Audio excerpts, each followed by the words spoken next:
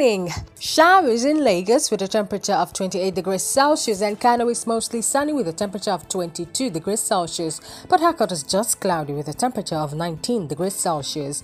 This is Niger in 5 and I am Fortune Atisi. Here is today's summary.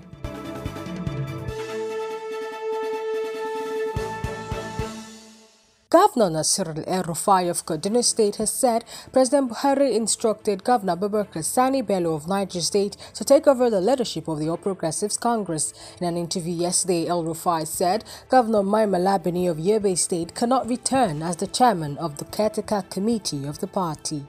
The Senate on Wednesday rejected a bill by President Buhari seeking the amendment of Section 84 of the Electoral Act, Section 84 subsection 12, which prevents political office holders from contesting for election from the party primary level without resigning.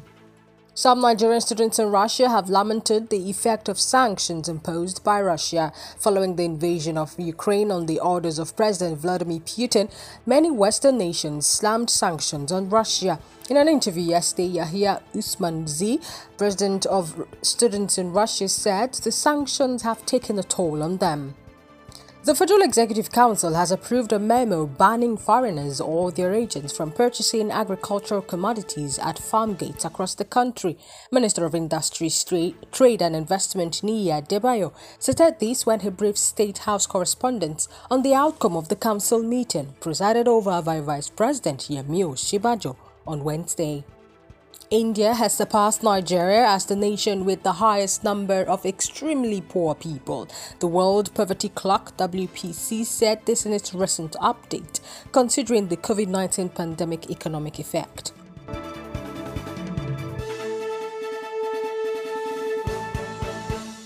The Nigeria Customs Service Kebbi State Area Command has impounded an articulated vehicle loaded with donkey skin worth more than 42 million naira. Addressing newsmen on Wednesday at the headquarters of the command in Birnin Kebbi, the command's controller, Mr. Joseph Atta, described the act as illegal.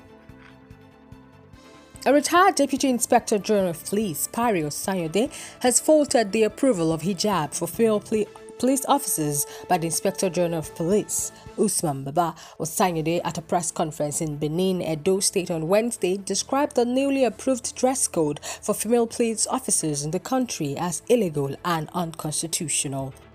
ATCON lists steps to protect critical national infrastructure. President of the association, Engineer Ikechukwu Namani, said Nigeria has to take full advantage of modern technology in addressing challenges confronting its critical infrastructure, monuments, and business assets.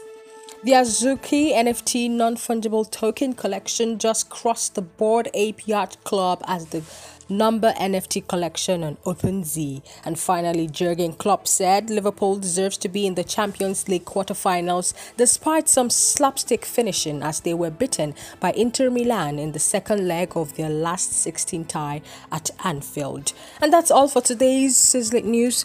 Thank you so much for listening. Don't forget to like, follow, and subscribe to this podcast. Have a wonderful day.